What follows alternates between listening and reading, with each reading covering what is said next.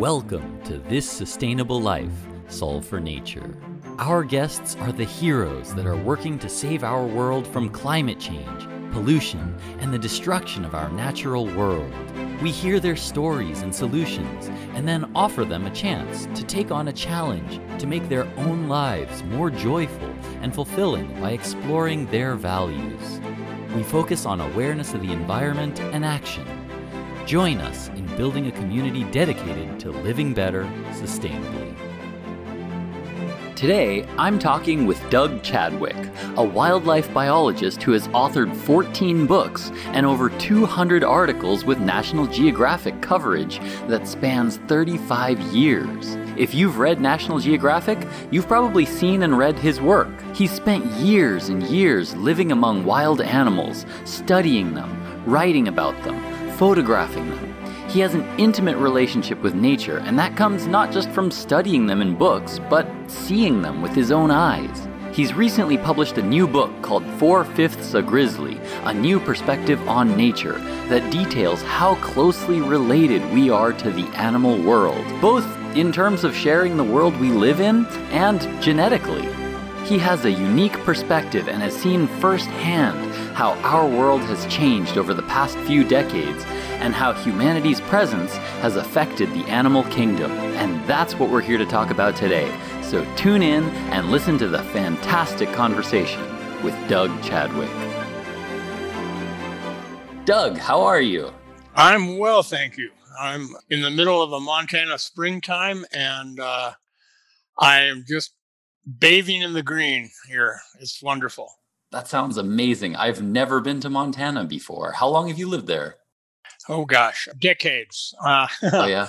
Yeah, I lived mostly in tents and cabins for a couple of those decades. I used to study mountain goats and living with them up on the top of the Continental Divide, and grizzly bears and wolverines. All of these animals take you up the mountain slopes to the backbone of the world, as we call the Continental Divide here.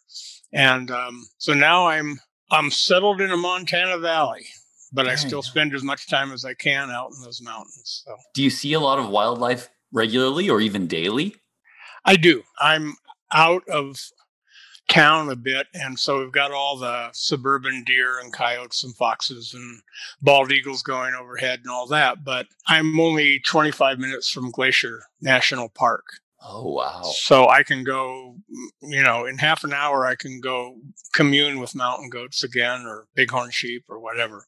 So yeah, there's a lot of public land here, and this is one of the very few places left on the planet, this part of the Rockies, where all the native plants and animals that belong here are still here. And most of them are doing pretty well, because we do have big uninhabited spaces and a lot of it's public lands that can't be developed. So yes, I can see wildlife without a lot of effort. That sounds amazing. Man, I would love to visit a place like that, because as long as I lived in the United States, I didn't really get around too much. I spent most of my life in California, and getting out of California, I would say I've been to like New York City, Hawaii. I've been to Colorado. I did get to spend some time in nature in Colorado a little bit, but other than that, I didn't really get out too much. And it would be really, really nice to get out to see places like Montana. I think it's a completely different world from California. Yeah, I hear you. And I don't know. I'm going to just say lucky. I was a wildlife biologist, going to symposia, doing research, trying to make some contributions as a scientist. And then I lucked into working for National Geographic and a host of other publications. So when I'm not watching wildlife here, I'd be off tracking snow leopards in the Himalayas, or there's a grizzly bear that lives in Mongolia, about 30 of them left, the Gobi grizzly, or watching elephants or, chimpanzees in the Congo that have never seen humans. So I guess that's what I do. Yeah. Spend my time with animals and occasionally visit with people like you. Well, as a wildlife biologist, I think that's exactly what most people would expect of you. Well, I, I don't want your listeners to think I've got serious social problems. I, I go hang out with the animals because I don't know what to do around people. That's not the case. Well, not all the time anyway. Well, you've written 14 books, more than 200 articles, and you've got National Geographic coverage that spans 35 years. And you've spent a lot of that out there in the field, in nature, and living it.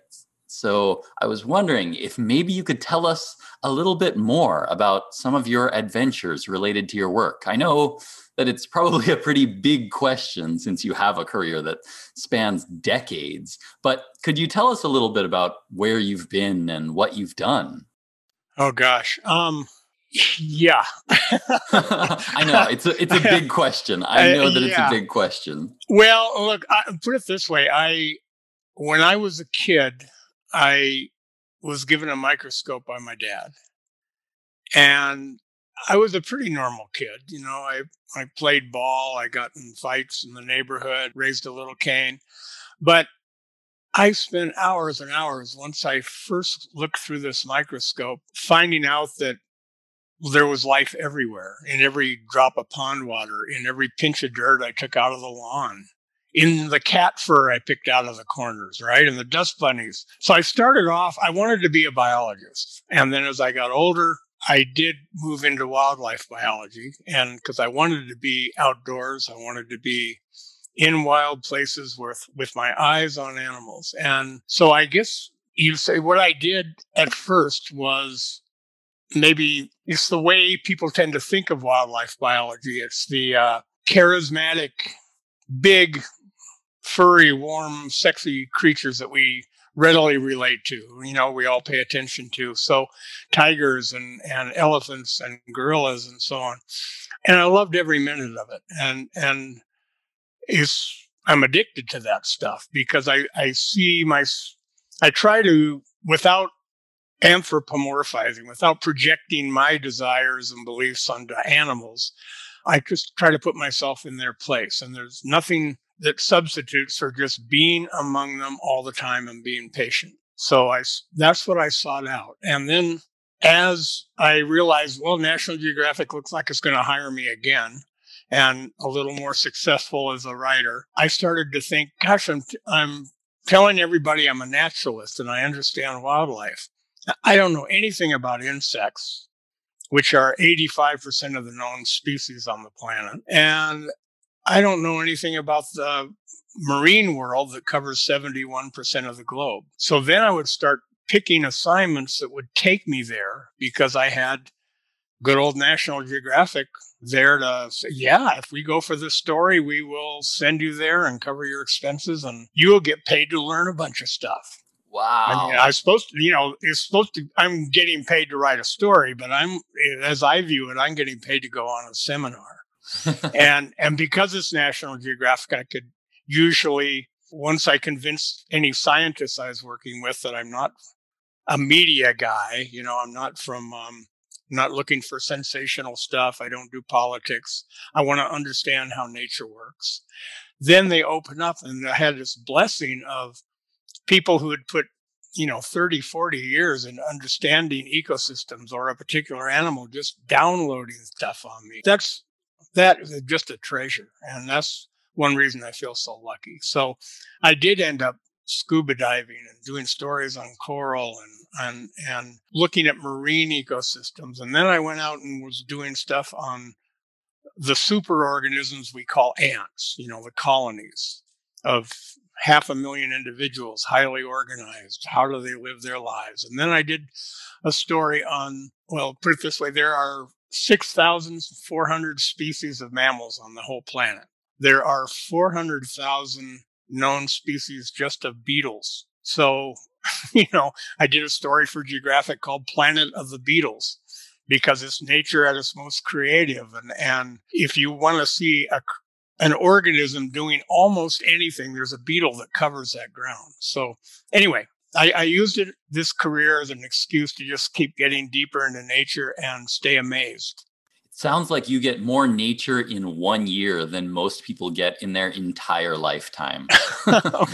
well, appreciate that comment, but you don't tell people the stories of sitting in a crummy hotel room in some foreign country for 2 weeks, twiddling your thumbs while you're waiting for permission to go somewhere, or dealing with you're in a camel herder's hut somewhere and you've got severe diarrhea and a couple other intestinal problems and you haven't done anything for 10 days. So yeah, you tend to leave those out. But yes, I have been lucky to spend as much time as I can outdoors and in the company of other creatures. And you've got a new book coming out called 4/5 a Grizzly, A New Perspective on Nature. So can you tell me a little bit about that book and about where that book brought you for your adventures? Oh, okay. Well, this is going to be disappointing because I know people like, I could sit here all day, I guess, and come up with remembering there I was, surrounded by superlatives kind of adventures. Charged by rhinos, blah, blah, blah. But with this book, I spent an unreasonable amount of time doing book research, finding scientific articles, and looking into genetics and molecular biology, and kind of going back to my childhood geek period, trying to understand more about what nature really is, because the majority of life on this planet is invisible, right? If you stand in a square yard of ground, there are 800 million viruses that fall onto that piece of ground every day. If you went out and dug up your lawn and maybe the neighbors too, and were to analyze it, you'd find more bacteria than there are stars in the known universe, and thousands of species. So, and they run ecosystems. These, the little guys, the little cogs and wheels, as they call it. They're recycling, they're creating nutrients. And again, it's like, do I really understand nature? No, not as well as I'd like to. So I included adventures in this book from, again, the Congo to Siberia to diving and that kind of thing. But because I realized readers aren't going to put up with, 260 pages of hard science. I'm trying, maybe this is the time to say, I realized I'm too darn old to keep doing books and stories on one species at a time. Or one wild place that needs saving at a time. That's kind of been my job. Is I'm an arm waver, a cheerleader for critters, for wild places, for nature. But as I did this, as I went around the world looking at different ecosystems, from the Serengeti to the Great Barrier Reef, I'm seeing losses everywhere. Okay, so when I was born, there were about 2.3 billion people in the world. Well, let's go back. In the year 12,000 BC, there were 1 million people on the whole planet. And we'd been around, Homo sapiens had been around for 300 to 350,000 years. So it took that long for us to number 1 million. By the year 1800, we finally hit 1 billion. And then, I can say when I was born, it was about 2.3. When I went to grad school and was learning about conservation, what do you need to do? The number has since doubled. So for every place when I was born, there were, let's say 23 people. There are now 80 people on the planet. And so all bets are off. And I realized, again, I don't have time to keep looking at one species at a time. I need to take on a larger subject of how are we going to save nature? It depends on how we think about nature, how we understand it, and how we think about our relationship to it. So the book is largely about the nature in us. Now, I'd love to come back to that in a minute about the effect that so many people have had on this planet. But I wanted to spend a little bit more time first on the book. The book is absolutely beautiful. I haven't finished reading it yet, but it's a joy to read, both for that narrative writing style that you have, all the stories in there that really get you into the theme of the book. but also that great scientific information and then those beautiful photographs. What was kind of the main goal of your book? Why did you feel like the world needs this book? Well, because I know you want to get into all this later, but I got to Hmm. say a couple of things. One Yeah, is please. the human footprint extends across 83% of the ice-free parts of the planet. 96% of all the mammals on land on the globe, of their weight, the living weight of mammals on the land, consists of humans and their livestock. And again, I'm running around the world looking for wildlife, but where there were 10 big mammals in 1970, there are 3 today. So this is pretty catastrophic Hmm. stuff. This is our planet having a stroke as far as the rate of extinctions and all that. So I said, if I don't take on how we think about nature and the nature in us, then we're going to continue to treat conservation and sustainability, and which I know you guys are all about, and I am too. Who shouldn't be? But if we're gonna counter trends this strong, because we're in the process of denaturing the planet, we're changing the air. There's by the year 2050, the amount of plastics in the ocean are said to or predicted to outweigh the fish. So, okay, I can't just sit around and write another story on the hairy wombat or an obscure snake. So I took on, how do we think about nature? How do we see ourselves? And came at it every way I could, from watching animals and empathizing with them, seeing their qualities in us and our qualities in them, to what we're built of and how we are constructed, who we are. These are big questions. What are we? Who are we? Where are we going? So, Four Fifths of Grizzly refers to the fact that I share at least 80% of my genes with grizzly bears. And I happen to know a lot about grizzly bears. I'm really fond of them. That's why, that title, Why a Grizzly? Because I'm also 85% identical genes with a dog, a cow, name a critter, a mammal, 88% with mice. I mean, Uh-huh. house mice. But it goes all the way through nature. I mean, I have 65% roughly of my genes in common with a chicken, Uh-huh. 24% with a wine grape.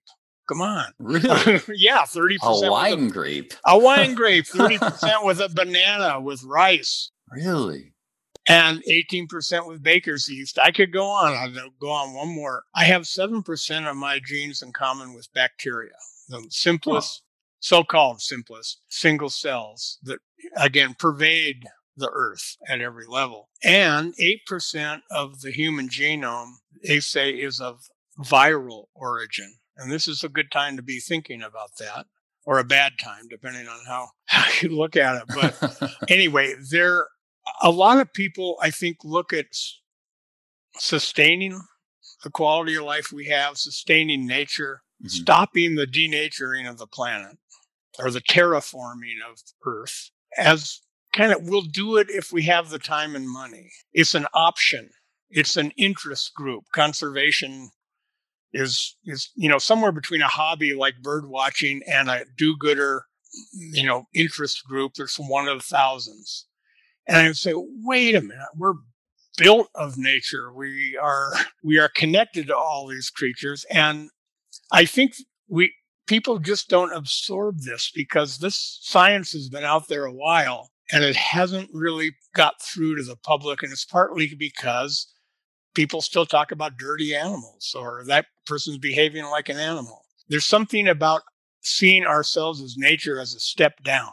And I'm seeing it as something that makes us bigger and more connected to the world we live in. I see it as our greater selves, more than human, not less than human. And this is maybe sounds a little airy fairy, but I mean, I look out at the world, and I'm looking at my window, by the way, from my bedroom, but I'm seeing green leaves everywhere. I am related to everything I'm seeing growing and living out there. And it's not It's not an aspiration. It's not a hope. It's not a philosophy. It's just what is. So there's a lot to try to get across in a book. And Yeah. yeah, I really appreciate the nice comments you made about it. I hope I succeeded as the hardest thing I ever wrote, because storytelling, the last two books I've done, one was on wolverines, one was on goby bears. And you can put people in these exotic settings and with a creature they don't know anything about, in a culture or a setting they may not have visited, and just tell one good story after another. They're naturally, the wolverines and the grizzlies of the world tell their own stories. They're captivating. But how do I talk about our relationship with the rest of the living planet in a way that, someone doesn't take the book, throw it over their shoulder, and turn on the TV? That's tough.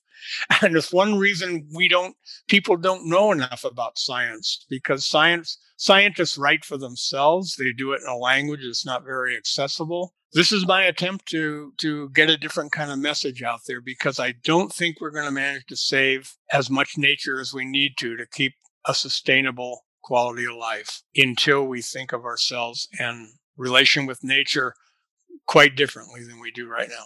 Yeah, and I think that that's one of the things that I really enjoyed. I mean, again, I haven't finished the book yet, but I think that more than just a book about wildlife, this book felt more personal. It described more the connection that we all have to nature, and it brought all of nature back to us, and it kind of talks about our relationship with nature.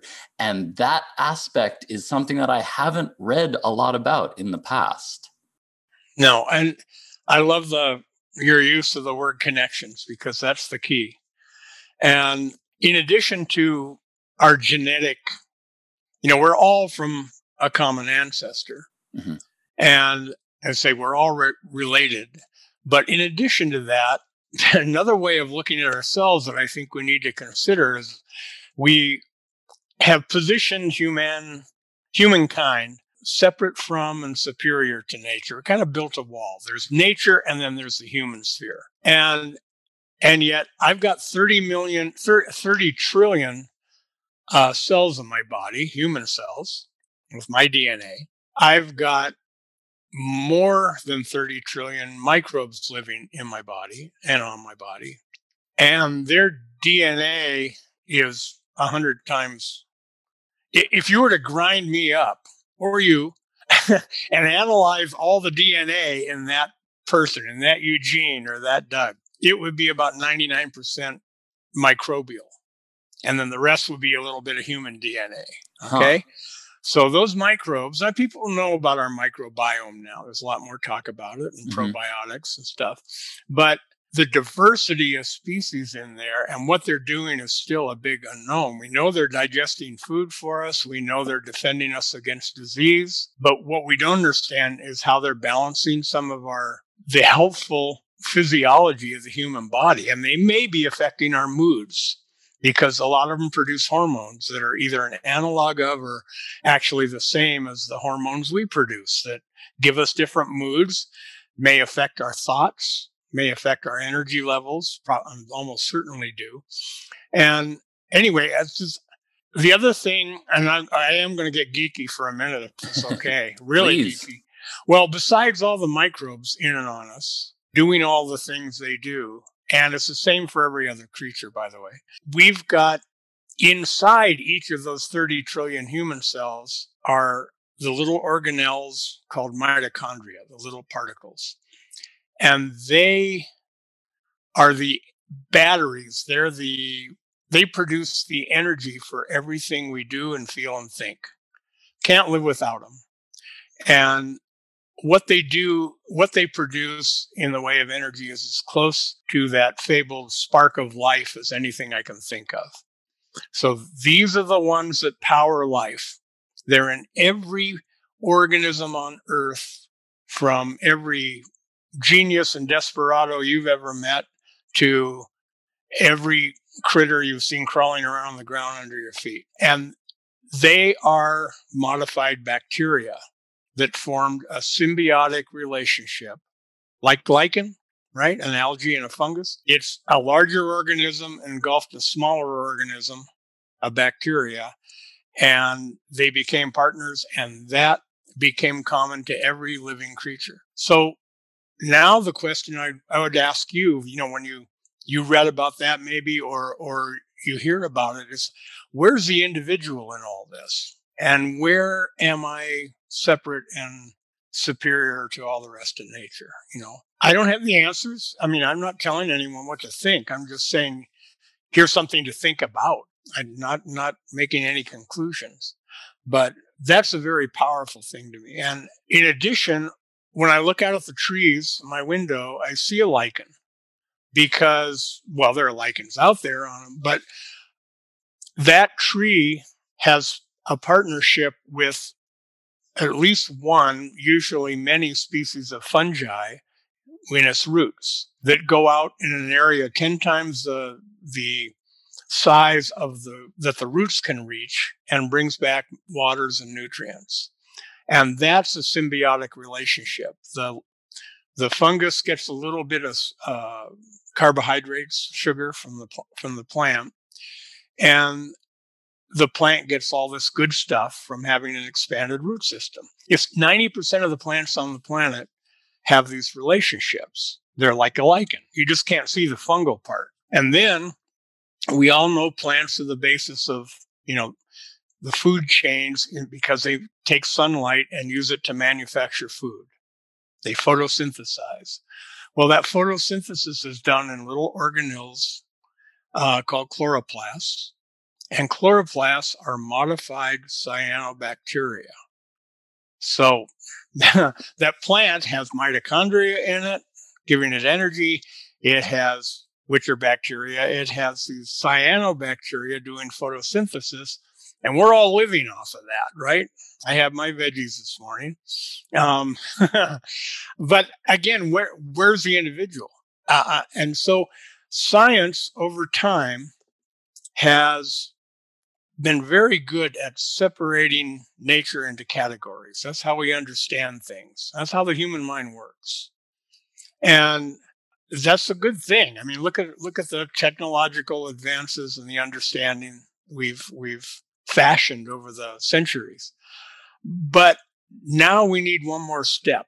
Now, because we're in a new era where what was good for 8 million humans on Earth, or 80 million, or 800 million, isn't necessarily good for 8,000 million, 8 billion of us, right? And maybe now the time is to understand organisms and understand ecosystems by putting all these different categories back together, because almost all of them are symbiotic. They're partnerships. They work as a unit. They work together, and so do we in our own way. But then going out and saving nature becomes a whole different thing. You have to save the whole, or you won't have the parts. And you have to save the parts, those individual species, as we call them, or the whole doesn't work over time. Does that make sense? I mean, yeah, absolutely. We're all related, and we're all deeply connected. What happens to one of us happens to all of us. Yeah. Yeah, that's a good way to put it. I should have called you before I finished up the book. Get a few simple sentences and they go, oh, now I get it. That's what you're trying to say the last bit. Yeah. Well, I hope that's part of what my job is here, to kind of hear what other people have to say and to hopefully relay that message on to other people who can then maybe take that message and apply it to their own lives. Well, one hopes. Well, look, I mean, maybe. Well, do you want me to? Would you prefer that you ask some more questions and then I can kick in with some of the things I'd like to get across, or just jump in right now on? Well, because you keep using the word connections, and so I've thrown out a lot of thoughts and ideas and statistics and so on, but the question is still for each of us, and I think in your programs, what you ask, what can each one of us do? What can any one person do?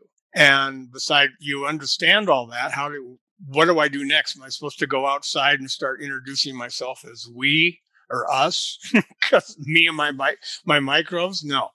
But when you talked about, yes, you can't if you want to save nature, you have to save the connections between things, because that's how nature actually works. And that's what gives us the great diversity of life. Well, it comes down to, if you want to save natural systems, we have a history of, and we've done very well with it, despite the odds, making parks and preserves and other kinds of, natural reservoirs. And the problem is, we did all that. This is a century and a half old model. And we did all that when there were far, far fewer people in the world. And there was plenty of room between those reserves for animals to move and genes to flow. Animals could adapt to changing conditions. We're running out of that. So 80% of the extinctions that have taken place that we know of over time have been on oceanic islands. Why? Because they're smaller than the mainlands, obviously, and they are isolated. So whatever happens there, whether it's a flood, a famine, a fire, disease, just, hurricanes, whatever, they don't have any place to go. And they're also smaller populations. Both those things are more vulnerable than big connected populations. So that's where extinctions happen. The story today is that our parks and preserves are becoming, around the world, and I've seen it in Africa and Asia especially, they're becoming almost like zoos, little fenced off zoos, surrounded by seething masses of development and humanity. Those are not going to hold up over time. So and there are some big parks, but not big enough for the likes of elephants and lions and grizzlies and, tigers. So if we can't quite pat ourselves on the back and say we've saved nature, we've done a good job of it, look at this, we need to connect those natural refuges. And it doesn't have to be with super parks. It's a big conflict with, the people's needs. It just requires corridors or wildways or habitat bridges, whatever you want to call them, but links between those existing refuges. Then they've got a chance of holding up over time. Then elephants can migrate. Then grizzly bears can leave an area that all burned the last season and find another. And of course, as climate changes, they can move north or south or cooler, wetter, whatever is needed. That's the next step in conservation. So that's something everybody can do, is support that. And then the other thing I think we really need to consider is the value of just being outdoors for everybody. Because you started talking about that right off in the show, like, gosh, you get to spend time outdoors. Well, it turns out study after study is showing the health benefits of that, in terms of not only of robust daily health, but in terms of longevity. And it's related to time outdoors, and not even related to the value of exercise that you get out there, which achieves many of the same results. But if you're doubling up, you're exercising and being outdoors, man, I don't know of any better way to have a long, healthy life. And that's nature. And it's because when you're in a green space and you're out of the human context that is more intensive, stressful, you change from, getting adrenaline and cortisol and these other hormones that are symptomatic of stress and anxiety and intense focus. And you get to rest and relax when you're outdoors. And you don't have to go work at it. You don't need a Zen master with you, although that might help. But you just need to be out and relaxed in an outdoor setting, and your blood pressure drops, your heart rate slows, your immune system gets bolstered, your natural killer cells, which are really strong defensive force in your body, they ramp up. And there are just all these other benefits. You're getting a little more oxygen, you're getting a few more positive ions, but you're getting exposure to a wider variety of bacteria. So, for your own microbiome. But we don't know all the reasons that you get such strong results from being outdoors. You just know that 20 minutes, 3 times a week or something, you can pick up differences in the health and longevity of people. That's not asking much. Yeah, that little. Yeah. And there have been studies with thousands of people done over, many, many years. And so this isn't me grasping at one or two studies and saying, let's make a big deal of it. The studies are from the UK as well as Japan. You said you'd been in Korea. So South Korea and Japan, as I understand it, you can, if you are forest bathing and it's costing you, you go to a guided forest bathing sessions, your insurance company will cover it. It's that good for your health. And it's that beneficial to the insurance company to keep you healthy instead of paying for all the non-healthful things that, happen if you aren't keeping on top of things. So yeah, it's really cool. Well, the Japanese is a tradition in Japan that is, well, distinctly Japanese, or in the sense that it's a serious practice of immersing all your senses in a green space, the scents and sounds, the texture of the bark, all this, and it, so it just deepens the experience. But again, they've done studies with people who just go to an urban park in, downtown, wherever, and people who just go into a garden and have this, what they call soft fascination. They go from a intense focus, like I am at the computer and looking in the screen, or driving, or working in an office. They go from that to just hanging out in the garden, just even looking at pictures of nature. They get some of these same effects. Heartbeat slows, blood pressure drops, all that stuff. Immune system strengthens. So I don't think anyone's come up with a great explanation of it, but I can tell you that of the 350,000 some years that Homo sapiens has been on this planet, 99.99% of it was spent in outdoor conditions in the wild. And I think it's just the body and mind coming home, and what the physiological effects, how those work, I'm not qualified to talk about, but you just go, this feels right. And so what would it mean if all of us could just make one more little neighborhood park where we live, one more little lot, place for kids to get out and watch beetles in the grass, or just play. And then what if we made a few more slightly larger parks wherever possible? Or in the rural areas around the city, we supported land trusts that pay people to keep some of the open spaces open and green. I mean, this is not rocket science. It isn't world-changing conservation. It's a little bit here and a little bit there. It's you just going out and gardening. If you're in a high rise, you getting killer window box gardens going. I mean, and maybe some bee. Yeah. So there's a lot you can do at the local level, at a personal level, and then we of course should be thinking about it at the largest of all possible levels. How do we keep nature intact and connected?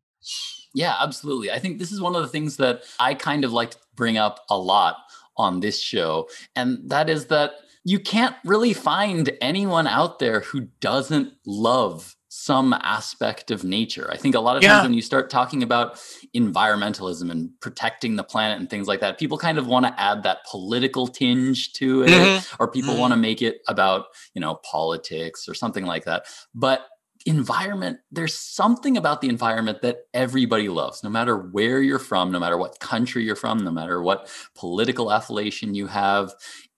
Nature is something that I think that everybody can connect on. Yeah. I think I say as much in the book at one point, like, you're not who you think you are. You're not what you think you are. Nature isn't how you think of it or what you think it is. And you are connected to nature. Or I put it another way, being one with nature sounds like an aspiration, but it really isn't, because you already are. It's inside you. And so it doesn't matter if you're on your way down to a meeting of the anti-environmentalists or whatever, a meeting of the Stop Greenies. You're still a natural. Yeah. It's too bad that this stuff gets polarized and it's, I mean, I could go on about, you said what you like to talk to people about. And I sometimes jump on my podium and say, how is it that kids can graduate from high school knowing about when the Battle of Hastings was and what this fact about trigonometry and that about something else, but they don't know who they are. They had high school biology and they remembered a lot of parts of cells and categories of creatures, but no one bothered to tell them about the creatures in them and the creatures partnering in everything they look at. Coral reefs are polyp plus the algae that live in the cells of those polyps. That's what energizes coral reefs, and they create a big part of the ocean and diversity in it. Every plant, like I mentioned, I was up hiking on the mountaintop. My wife, by the way, works as a fire lookout in Glacier Park. So she really? Spends the summer up like the guru of the mountaintop looking over the Continental Divide. And she makes killer huckleberry and strawberry pancakes. But anyway, I eat my way through the berries to go up when I hike up to visit her. And I was eating wild strawberry up there, thinking, why does any plant bother to taste this good? And well, of course, what plants want you to do is, or berries want you to do, is eat them and spread their seeds around. Sure. But it turns out that the flavor of strawberries, it comes from bacteria that live inside the cells of the strawberry plant. They produce the precursor chemicals that make this strawberry taste that every confectionery company has been trying to reproduce for forever. And then, I'm looking at this strawberry plant, and it's got the fungi in its root systems that are part of it. It's photosynthesizing with the help of the cyanobacteria, the chloroplasts. Got the mitochondria working for it. It's got other bacteria on it that keep away root-eating nematodes and bad fungus, and on and on and on. And I'm eating the result of a whole suite of creatures working together to create the thing we call a strawberry. So I don't know. I just try. I'm looking at the world differently than I did before, but it doesn't change. I mean, the basic thing is, hey, strawberries are really good. Hiking in the mountains is really fun, so I'll just keep doing that. Yeah. Absolutely. It sounds like you really derive a deep, meaningful connection from the environment around you all the time. I do, and I try not to be hyper aware of it. Like, don't make it a necessity. Just be there. Right. And discover things as you go. But one reason I called the book 4/5 a Grizzly and one reason I followed grizzlies for years, just to go watch them at salmon streams, on top of the Himalayas, in the Gobi. Just if there's a place with a lot of bears, or some unusual bears, I'll try to go see them. Why? Well, look, when I say grizzly bear, I got your attention for one thing, right? Uh-huh. Because they're pretty big and powerful and can be dangerous. But when I go out to watch grizzlies, I see them playing. I see them figuring stuff out. I see them. They've got an immense capacity for curiosity. They're more social than people have realized before. The more you watch, the more you see a creature that you can relate to. And it's because the fear factor's in there enough that you're not just watching there like a casual, somebody in the grandstands watching a show, you're pretty keyed up. Yeah. But it makes you aware of each subtle little movement and each detail of what you're watching. And then it just, me and the power of this creature is kind of a direct line. And that's when you start to see yourself in the bear.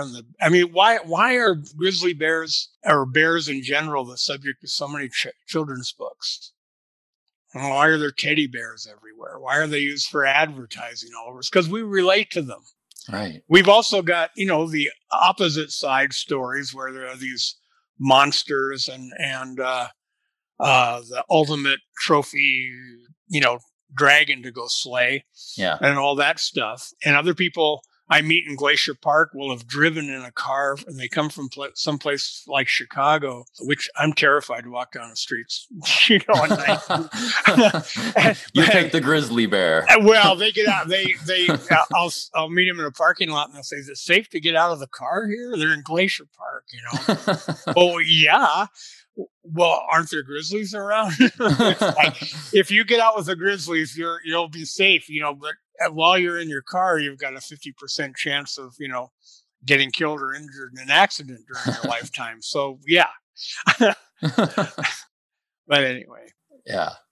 Well, it sounds like you really, really care about the environment. And I think that goes without saying. And usually in this show, we then go through a process where we ask what the environment means to you. And I feel like that's kind of been what this entire conversation has been like from the start. But I wonder if you wanted to give it a shot right now to maybe all sum it up into one nicely wrapped little package. But what does the environment mean to you? Now, I know, no pressure. Yeah. Yeah. For some people, they think of, kind of the obvious things. Oh, it's the ocean, it's the forests, things like that. But I think that everybody has their own unique experiences with nature. To some people, the environment means that forest that they used to run through when they were a kid. For other people, it might just be this little patch, this little park that used to be near their house when they were a kid. Or for some people, it's the mountains that they used to go skiing on. Everyone has their own kind of personal, deep connection to a specific place or a specific memory that gives the environment meaning for them. I wonder, for you, is there one thing in particular? Well, I'll stick with grizzlies for a minute because, again, I'm a Homo sapiens. I come from a long line of hominids before that. We were shaped, built over millions of years by existence in wild places. And so when I'm in the presence of a grizzly, which has that extra tang of danger in it, it could be in the presence of a wild camel, the first wild camel I saw in the desert. But I'm fully alive at a level I can't be indoors. Mm-hmm. All the nerves and glands and senses that I'm endowed with as a human, they're functioning on high. Mm-hmm. And that's life for me. That's what life can be. Obviously, you can't spend every moment like that. You need the relaxing moments in that favorite forest grove too. But I think that's part of what the environment is to me. Well, first of all, come on, enough of a scientist that anti-environmentalism just is an absurdity to me. It makes no sense. Who doesn't live in an environment, and who's not sustained by a natural environment, by the workings of nature? Maybe it's not a wild place or in the sense of fully protected, but maybe it's a cornfield, but it's still nature at work. But beyond that, I've never got over being that kid who looked through a microscope and just went, oh my God, I never knew the world was so full of life and that it was so beautiful.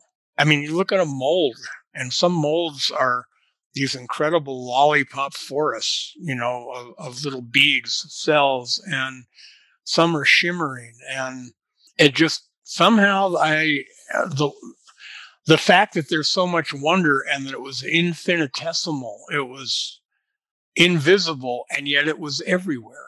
I never got over that. And so I guess at this point, I'm all over the place because I see it in, African plains stippled with a moving carpet of animals. That's just, this may be the only living planet in the universe. It's all but what a wonder that there's this diversity and each animal out. I came to look at each animal out there as a right answer to the question is, what's the best way to live on this planet? It can be a slug. It can be a parasitic wasp. It can be, It can be a lion, the most regal lion you ever saw striding across the plains. But each one of those has answered that question. And each one of those has genes, has abilities, has traits that we may need to learn from, we may need to draw from to sustain life on this planet.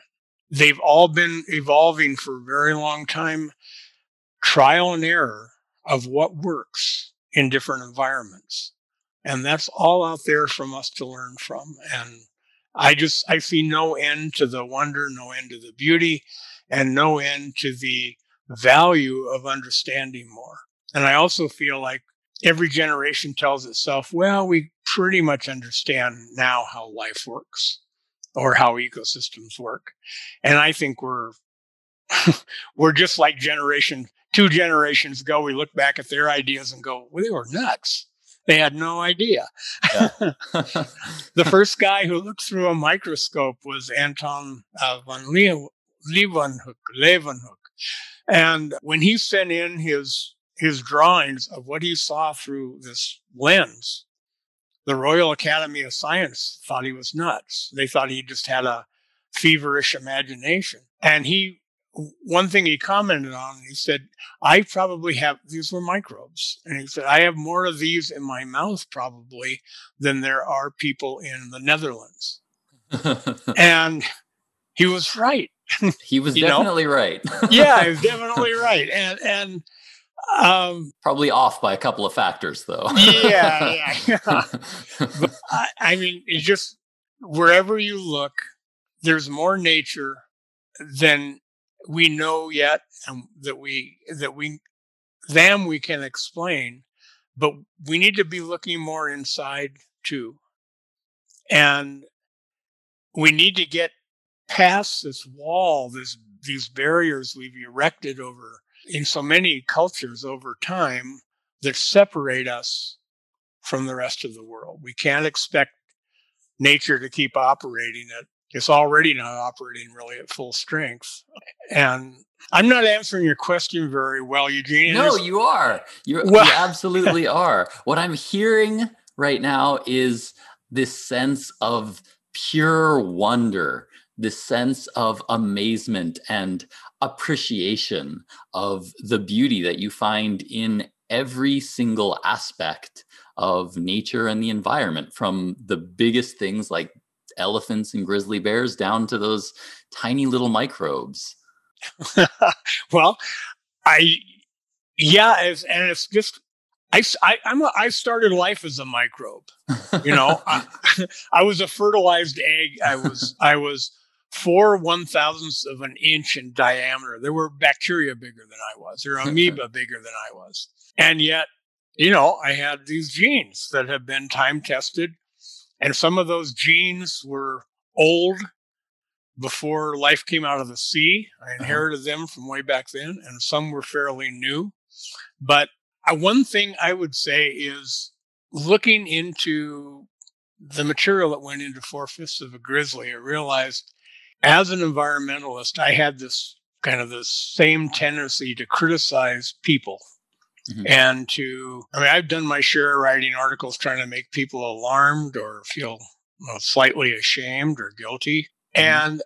And I realized, that's not going to win this. It's how each of us sees ourselves. And so instead of making this any kind of confrontation, but it occurred to me, it's more than fair to say, no, all these things we're learning, our dependence on the environment, but our connections with it, it makes our lives bigger and more we more fully partake in that. We're wonderful, we're creative, we are special organisms, mm-hmm. just as a whole lot of other creatures are special organisms. But again, it doesn't make us less than human. It makes us so much more than most people can imagine. I live in a narrow world where I'm not really into nature that much, or I get some friends that go bird watching, but I don't get it. It's just like, if you just knew what went into the making of you, uh-huh. and into the sustaining of you, What does it take for a plant to produce food for you? It's all, yeah, it's all a marvel. Yeah. I hope I don't sound too la la la. It's just how I look at things. No, that's exactly what we're looking for. We're looking for how you feel about the environment. And now I wonder, and I would like to invite you at your option. This is totally optional, but based on those feelings of wonder and appreciation for the beauty in nature, is there something that you can think of to act on that feeling? Now, there are a few conditions here. It doesn't have to be the biggest thing. It doesn't have to be the most important thing. We're not trying to solve climate change overnight here. It's not about the size of the thing, but it's about that it's meaningful to you. It's something that you thought of. And we find that if you act on something that is meaningful to you, you're more likely to want to do more. The point is to act on something that you care about. So it has to be a new behavior, something that you're not already doing, preferably something that's measurable, something that you do yourself, like can't be something that you tell other people what to do. Because we do get that from time to time. Is there anything that you can think of that you might want to do? Okay, I'm going to ask you to give me a suggestion, an example from the conversation we've had. I'm having a lot of trouble getting started on this one because I was going to say I plant trees like crazy. Mm-hmm. They have some acreage, and I feel pretty badly about the driving I do from place to place, or even flying to go give talks. I'm burning up fuel. Sure. But you said it can't be something I'm already doing. So then I got stuck. So over to you, Eugene. Well, yeah, we get a variety of people. I mean, we find that it's much more impactful and it's much more meaningful if you are doing something that you thought of and that you came up with. But I can tell you that we've had a wide range of challenges that people have taken on. And some of them have gone from things as small as just buying a reusable spoon so that they don't have to use single-use plastics when they go out anymore. And we've had people do things as small as things like that to things as big as selling their car and deciding to go completely carless. So, I mean, we've had the full range of things in between. We've had people that have wanted to plant trees for their challenge, people who have just decided to try to reduce their garbage or reduce their waste and things. You brought up cars and planes. That's usually a big one. Some people will try to fly less or drive less than they would have, maybe try to ride a bike more often. But again, the most important thing is not necessarily the effect that it has on the environment, but that it's connected to something that has meaning to you. I think you covered a lot. I mean, I'm trying at as many levels as I can. Maybe I'm not being imaginative enough. I mean, I've got my bike handy. I'm not that far from town. I am trying to figure out carbon footprint. I am trying to think very carefully about what I eat. And, recycling. There's all of that's important, right? And I'm probably like a lot of people. I do a little bit, enough to salve my conscience. Maybe I could do a lot more.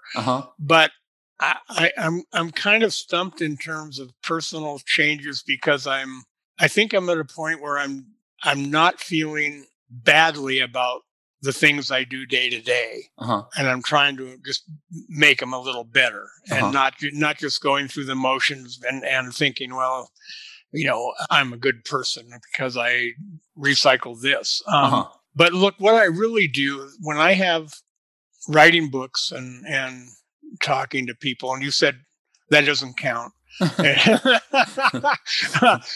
Fair enough. But I spend a lot of time working with a land trust.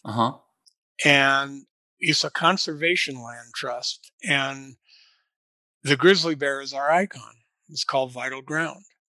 And we have, it's been 3 decades, but we have set aside 2/3 of a million acres, protected it in terms of its habitat by doing agreements with the landowners not to develop. Uh-huh. And sometimes we have to raise funds to compensate them for that. Hmm. And that, everything else I do is yakking or writing or communicating, educating. And Uh-huh. that's pretty intangible. But I can go out and walk on this ground now. There's elk tracks and there's fresh bear tracks. And I'm talking about making connections earlier as a theoretical thing. No, we're making them in practice. And I'm on the board of it's an international conservation group.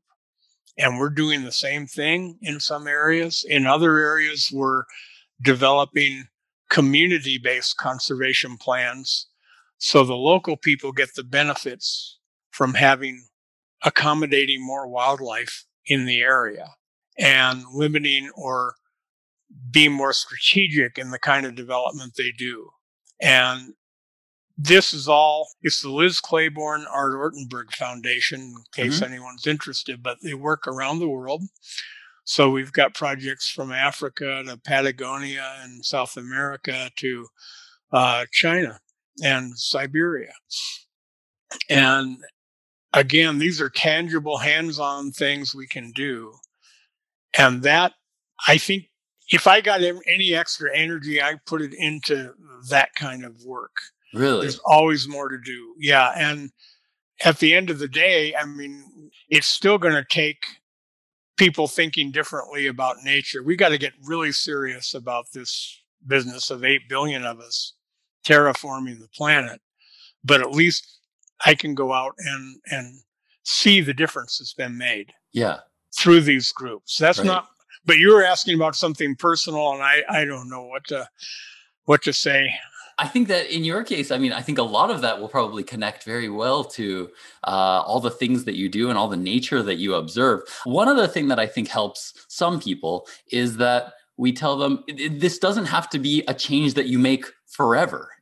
It can just be one time trying something that you hadn't tried before, just one time within the next month or the next 6 months or something like that. That work that you mentioned, what kind of work would that be doing? Is that something that you would want to try doing just one time or maybe more? You stumped me. Really? I'm trying. Well, I don't want to put you into again, it's totally optional challenge. We don't want to force you to do anything, because that's the other part of this, is that it's really important that we're not forcing people to do things they don't want to do. You mentioned having a bike. Is it a bike that you use often? Maybe if you wanted to try to replace one car trip a week with a bike trip or something like that. That could also be fine. Or if you just want to do that for a month or something like that, it would also be totally fine. But again, no pressure. It's not something that we're going to force you to do. It's totally optional. You're not going to show up at my door. No, I'm not going to call the police if you don't do it. Yeah. Okay. Oh, good. Then I can say anything. No, I think what you've done is just make me want to, I shouldn't say double down, but do more of that whole array of things you suggested. Sure. Be riding my bike more, be more conscious of every time I go out to start on a car trip, think, do I need to do this? And is there an alternative, or can I wait a week? Maybe I think those are some really great starts, by the way, right there. I think those ideas, even that you just mentioned there, some of those are great. The only thing that we would have to do at that point is we usually try to make it a SMART goal. I don't know if you've ever heard that term before, but it just stands for specific, measurable, achievable, realistic, time bound. If you wanted to try to just replace one car trip over the next month with a bike ride, then that would totally work as a challenge. It would not. That would work.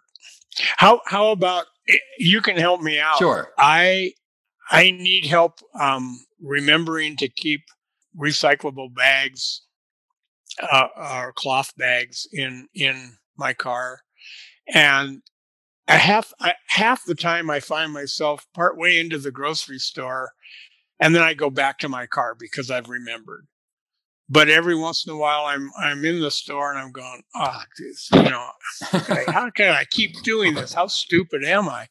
And the answer is pretty stupid about this stuff. So I don't know what kind of measurable thing I can give you, but I think I'm going to go get 2 or 3 more bags that I know we've got tucked around the house somewhere, and I'm going to go wedge them in the seats of the car or hang them from the mirror or something.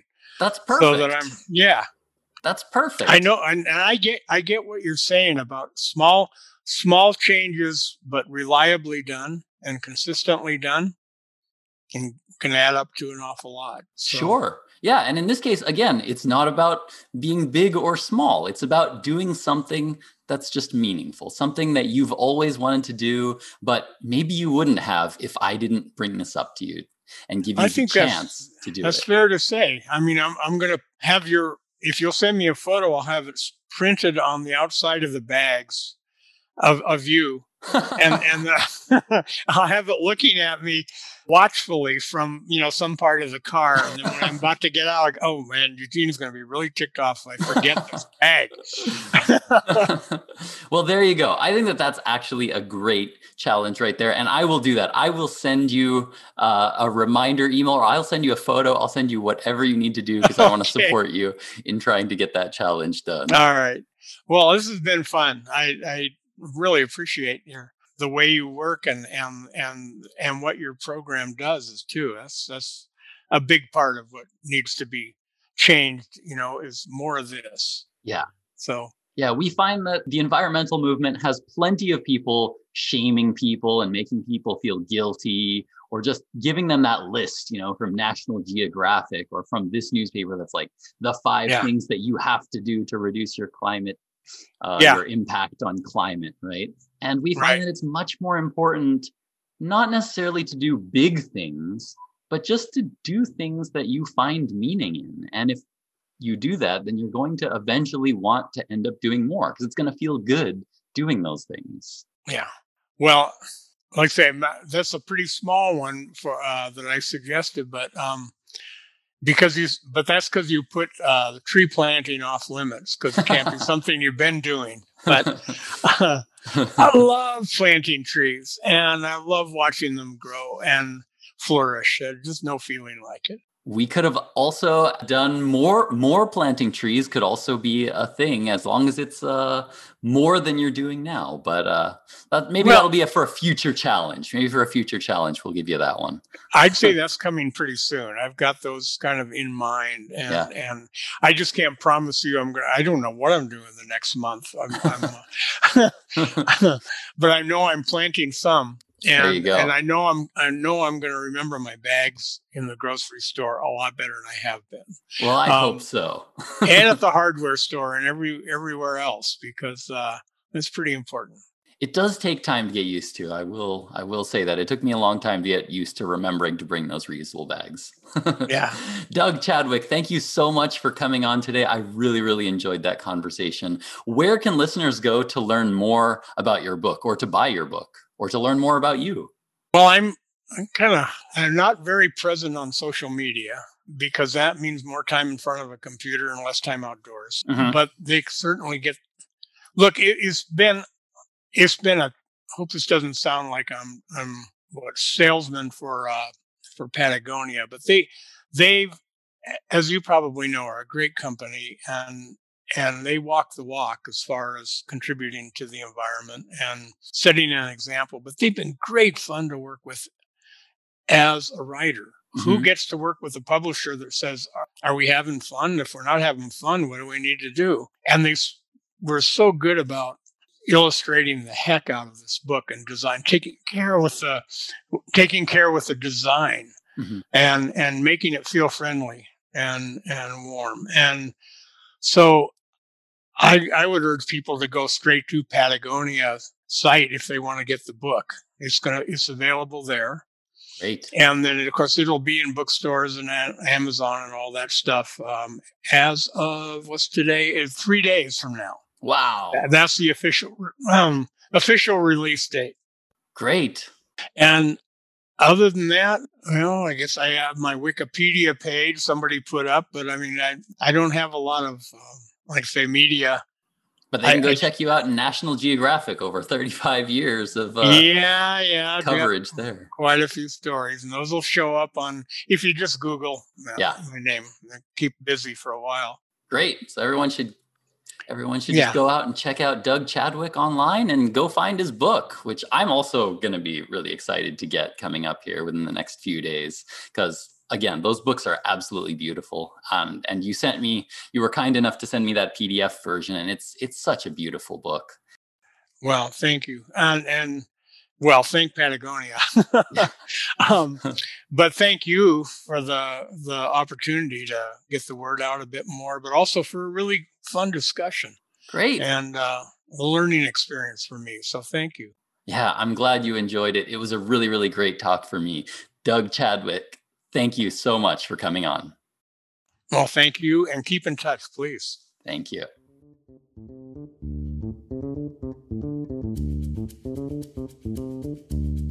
Doug Chadwick is an incredible human. He spent decades educating us about the wonders of the animal world, and he has helped us all to engage with science and the environment through incredible animals. I was actually enjoying the conversation so much, I forgot to properly end the challenge by scheduling the next talk and had to email him afterwards to ask him to come on again to discuss his challenge. He'll be back on again, and I'm really looking forward to that second talk. Thanks so much, Doug, for coming on, and I can't wait to talk to you again. And thank you to all the listeners out there who continue to listen to my podcast. Be sure to check out Doug Chadwick's book, 4/5 a Grizzly. This Sustainable Life Solve for Nature is managed, produced, and hosted by me, Eugene Bible from Verdant Growth, and edited by Christine Reball from Wander Creatives. Thanks again to everyone for supporting the show, and until next time, stay sustainable.